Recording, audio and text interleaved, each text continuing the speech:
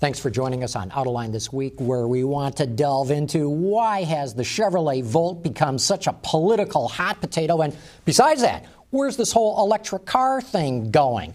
And to help me figure out answers to those questions, I've got Joe White from the Wall Street Journal joining us today, Gary Witzenberg, an automotive freelancer and columnist with Autoblog Green, and Manny Lopez, the managing editor of Michigan Capital Confidential. Great having you all here on the show today. Let's get to the bottom of this. Manny, let me start with you. You're a conservative kind of a guy representing a conservative kind of organization. Why has the conservative right wing of this country gone so hot and heavy after the Chevy Volt? I think there's a couple things. First of all, the Volt itself isn't the issue. It's the subsidies and all of the government money that's thrown on top of it is what really rankles. No, more than rankles that. They're saying, hey, you can't put a gun rack in this, as Newt Gingrich did. Others have said, Glenn Beck has said it's a crappy car. I mean, they are going after the car. Yeah. It's not just the subsidies. True. But let's also separate the right wing from fiscal conservatives across the country who are fundamentally opposed to putting $7,500 on the hood of a car that the average buyer earns $170,000 a year. So having separated those, clearly there's an issue with the Volt itself because it's the car that President Obama throws out at every opportunity. And so naturally conservatives throws out as an example of good things, not throwing it out as into the garbage. And the future for the automotive industry, which is just complete nonsense. It's never going to be the overall future of the automotive industry. It's a great car, it's a niche market, and it's got a place in the overall scheme of things. But let's be honest. I mean, Americans aren't going to buy a Volt if they're interested in hauling around their kids and sports equipment and everything else that they like to do. Well, look, I mean, I think the Volt has got like levels of problems, right? And one is the fact that it is identified with President Obama, and even though the project was started before he became president, and so if you're a Republican attacking the Volt's failure as a symbol of Barack Obama's wrong-headed economic policies, that's easy. That's almost too easy. The other problem with the Volt, I think, is more substantive, and that is that it really once again suggests that electrifying cars, and this is a partially electric car, it's a hybrid, but electrifying cars just isn't ready for prime time yet as far as the mass market mainstream of consumers goes. And I think it's a big disappointment to GM, and I can tell you, and I'm pretty sure I'm right about that, because they built so many of them and only to discover that the demand was a fraction of what they thought it was going to be. But, Gary, this car is ready for prime time, isn't it? I mean, you and I both have driven this thing. Yeah. I think it's a marvel of engineering. It's a small volume niche, yes. It is expensive, yes, but it works marvelously well.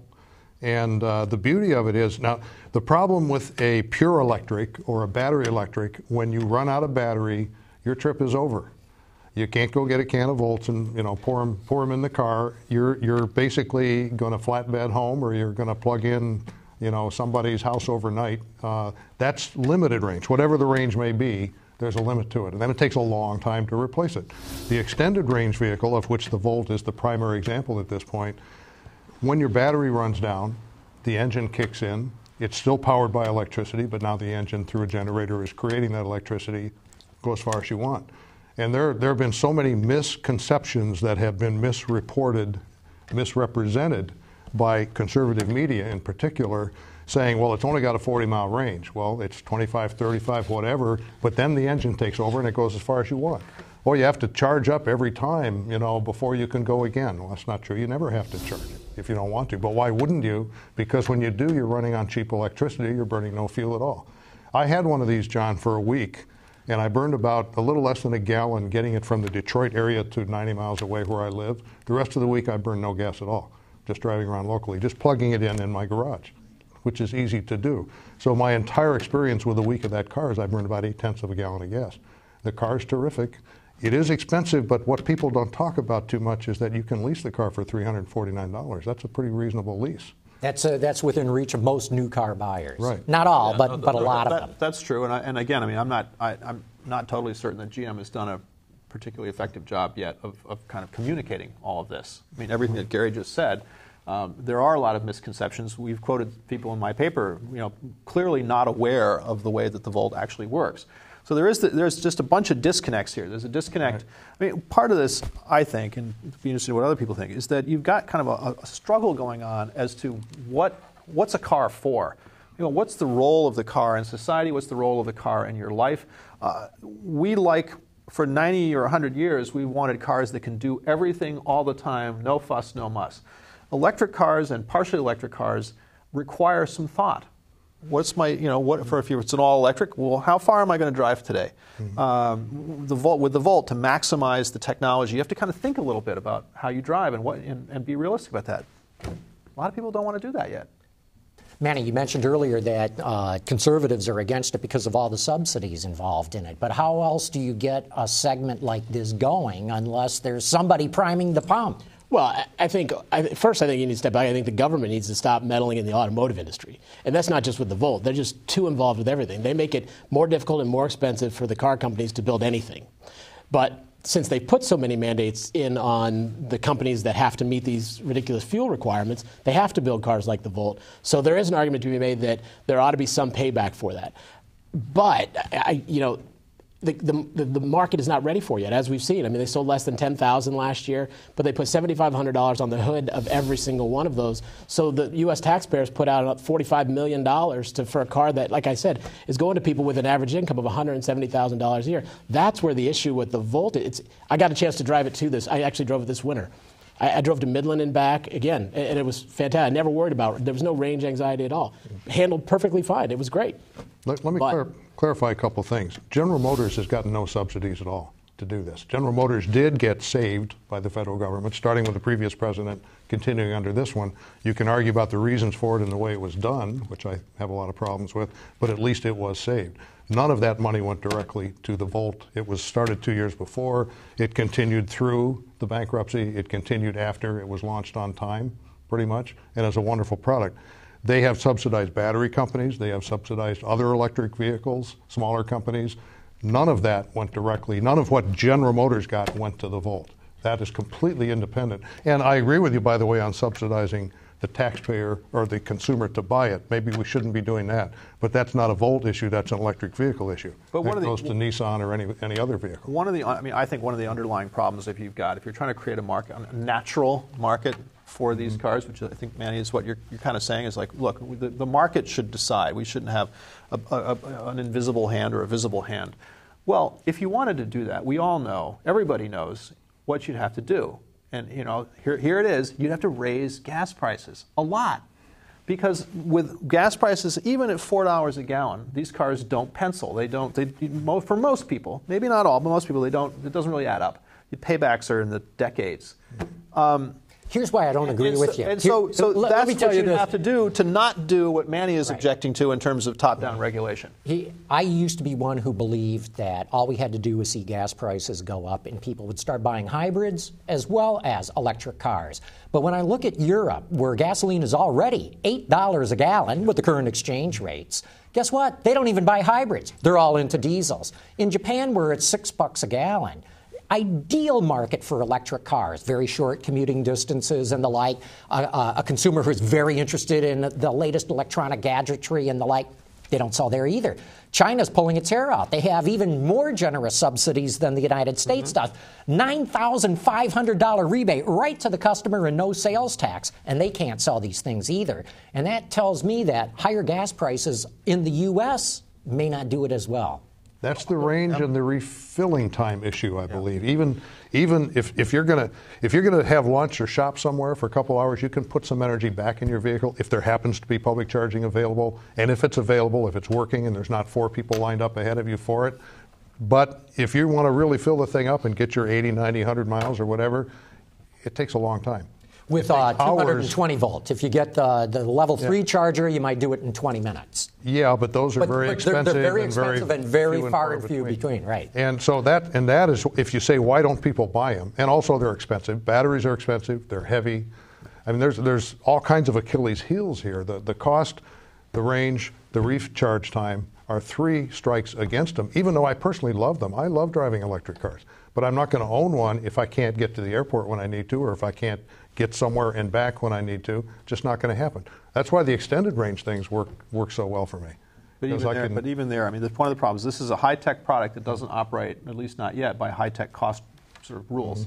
the Moore's law doesn't operate for batteries, or at least it isn't operating yet. Instead, what you've got is 8% a year. This is what the people at Tesla were telling me last week when I visited with them. They're hopeful that if they can get 8% improvement in cost and energy density, you can kind of trade off between the two. Well, they need a double-digit improvements in a short space of time to really get the cost of these batteries down to the point where they have a clear shot at long-term success. So maybe someone's going to come up with that breakthrough, but it hasn't happened yet, and we've been at it for what, a century? Yeah. In the automotive sphere? Sure, absolutely. I mean, you go back to the early days of the horseless carriage, and electrics dominated the field. Yeah. Nickel metal hydride holds twice the energy per volume and weight as what we started with, lead acid, and lithium ion is double that. And it's still a 400 and some pound battery pack to get the equivalent of a half a gallon gas in a volt. So it's still got a long ways to go, and that's still at what, $500, $600, $700 per kilowatt hour? So that's a multi-$1,000 gas tank that you're buying, and it takes forever to refuel it. But what should the country be doing, Manny? Because, I mean, here we are still dependent on oil from countries that in many cases could be our enemies. We have all kinds of emissions problems, pollution problem and the like. There's a big worry about CO2. Should the country be doing anything about this? Well, I think both the consumers need to look at their own footprint and figure out what they think is proper or not proper. But you have to balance what you want and expect versus what the government wants you to expect and what the government wants you to do. And I think that the government mandating whether it be CO2 emissions issues or the size of the car that you can drive or how far you can drive is the wrong way to go about it. I mean, this country has never functioned on the prospect of government telling us what to do. It's functioned on individual liberty, and I think that's what it all boils down to. If a customer is comfortable with a Volt, they ought to be able to go out and buy one, and they ought to be able to pay what it costs to do that. I think that you're going to have a hard time in this country telling people that you have to get into a small car or that you have to buy an electric and you have to learn how to plug it in and when to plug it in, and then the merchants all have to have charging stations. I mean, that kind of heavy burden isn't going to work. Would you be in favor of taxing fuel higher then? I think Joe is onto something. I think when fuel prices spiked a couple summers ago, there was a marked increase in the number of sales in cars. Consumer behavior changed. But the politicians don't have the backbone to let that happen. And in fact, they'll go the opposite way. We'll have senators locally here who will say that we need to give back money to the consumers so they can buy gas. Well, that's ridiculous. So I do believe that Joe is onto something, that changes shoppers' behavior. I mean, if you don't like top-down regulation, then it seems to me that one of the very few, if not the only, sort of intellectually honest alternative is to raise gas prices. But yes, I've been to Europe. The problem is that internal combustion technology is getting better too. So it's not like electric cars or a car like the Volt. And I agree with you. I mean, I love the concept of the Volt, but as a practical matter, internal combustion engines are getting so much better as all this is going on, that now the average compact car is getting 40 miles to the gallon to the highway, where a few years back it was the good was 30 in that class. Good was 25 in mid-sized cars. Now good is 30, 35, or maybe even more. So and going to get better. And going to get better. And so the target, I call it the pencil target. The sort of the where's my payback target keeps moving and moving and moving. And so there's got to be either the government is going to have to spend a ton of money to try to force electric cars into the market, which may long-term be a good idea, I don't know, or you let the market operate, and I'm afraid that if the market operates under current circumstances in this country, you don't get a whole lot of electric cars. One of the other things is there are alternatives out there. I mean, you mentioned diesels, but there are also there's a history of mistakes. I mean, not all that long ago, General Motors and the car companies were pushing corn ethanol as the solution. There were green and yellow signs everywhere. Guess what? Didn't happen. Maybe it's natural gas. I mean, there are alternatives out there, and instead of the government saying this is the one that we're picking, let's let consumers figure it out. And perhaps in 3 years, natural gas is the fuel that's going to drive cars, as opposed to, or maybe it will become diesel cars. or some certain duty cycles. Joe, you're right that internal combustion engines and the vehicles driven by them are getting better for fuel economy and every other way, but there is a limit to how much you can do, and at what cost. And there's a saying in racing, John, speed costs money, how fast can you afford to go? Fuel efficiency costs money, how fuel efficient can we afford to be? Because it's not a technology issue. No, the so-called low-hanging fruit is long gone. So now the technologies keep raising the cost, and My fear, in a way, is that 10 years from now, if everybody is compliant with the CAFE requirements, which are going up 4 to 5% every year for the next 13 to 2025, you may have compact cars costing $35,000, $40,000 that, maybe they'll get 50 miles per gallon, but people are going to say, I'll keep the midsize I got now because it serves me better, and I'll put up with lower fuel economy. No, I think you've nailed the issue here, Gary, because it's a cost not just to the consumer but to the car companies. Yes, they can build electric cars, and yes, the government can subsidize them, but people aren't buying them. And even while some people will say, oh, well, but the sales are increasing, we all know that the car companies are losing mega dollars on these electric cars.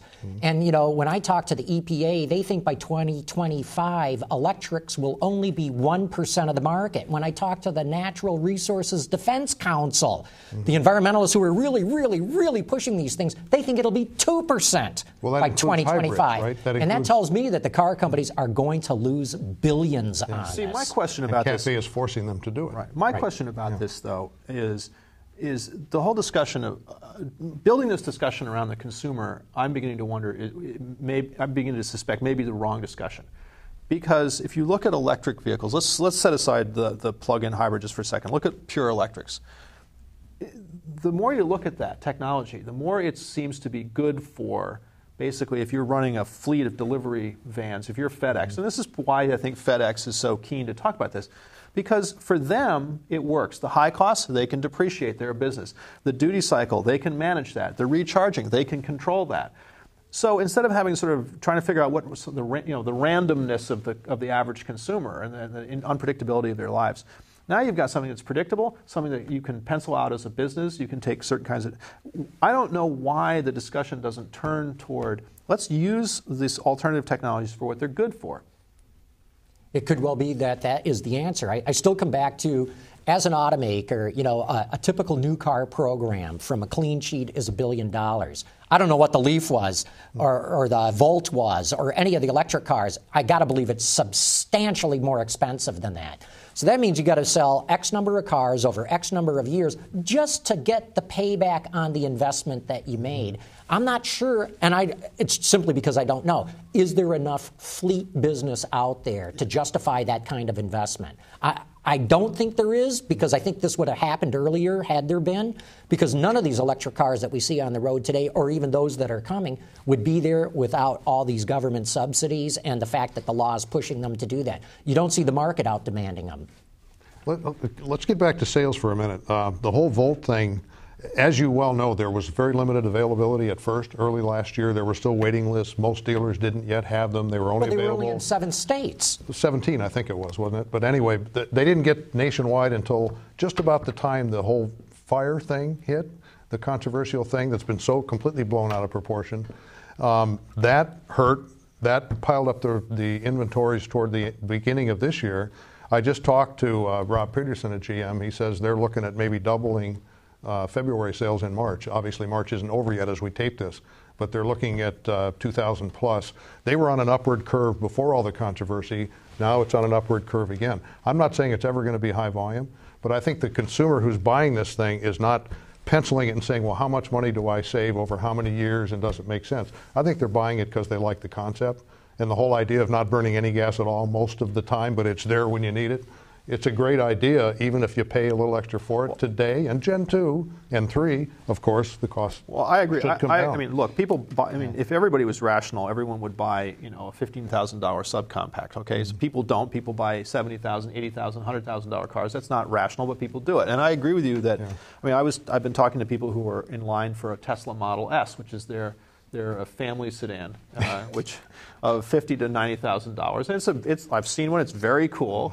And the people are buying it because it's really an emotional thing. I mean, by God, I'm going to get off gasoline, or wow, I want a luxury car, but I want something that's like way out on the cutting edge of technology, not just another BMW. And I think that may be the kind of pull that they're not buying it yet because it's not available. Well, but it will be. I mean, they're signing orders and then putting you still down have payments. the limited range issue with the Tesla. And let's be honest, they're not buying it to substitute their Cadillac SUV or their Porsche sedan Panamera or whatever. Porsche Panamera. This is an extra.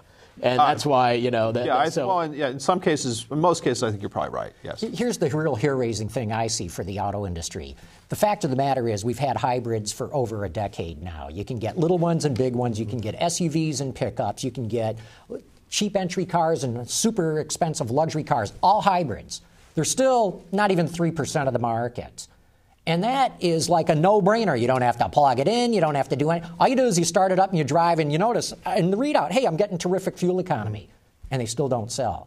So, you know, we've been talking about the Volt not selling. Guess what? So far this year, it has handily outsold the Nissan Leaf and the Mitsubishi i. Yeah. So if we think General Motors has got problems with its extended range electric, Nissan's got to be pulling its hair out because by the end of this year, they're supposed to open a plant in Tennessee that can build 150,000 of these things a year, plus 200,000 battery packs. Yeah. That's on top of the plant they got in Japan, on top of the plant that they're building in Europe.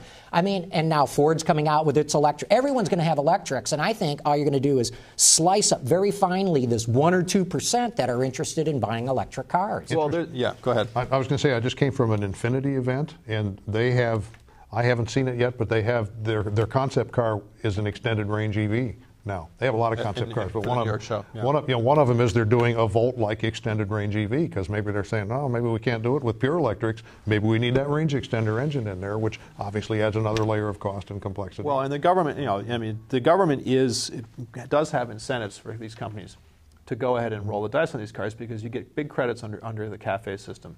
If you have these cars, California is more or less demanding that you have these cars, and then California is in a nation-state market, buried within our country. So you can't just totally ignore that. Although I was just in California, and I can tell you right now that even there, hybrids are few and far between. I rolled up to a restaurant which I had no business being at, and the car that kind of struck my eye was a big black Rolls Royce. So, I mean, that's what they're driving in California. And don't make no mistake. California buys more hybrids than any other place in the world. But it's still not enough. It's still not enough to make a return for most cars. When you do a windshield survey of what's on the road in California, you see a few hybrids, but it's by no means the preponderance of vehicles. Oh, and the Volt now is just now rolling out that is eligible for the high occupancy vehicle lanes out there, and that's a huge advantage. If you're living in California with that rule that you can't drive, this Volt will do it, the older one won't. I saw a billboard along the freeway south of San Francisco advertising this fact, and I actually will be watching because that actually could make a significant, certainly short-term difference in Volt sales because without that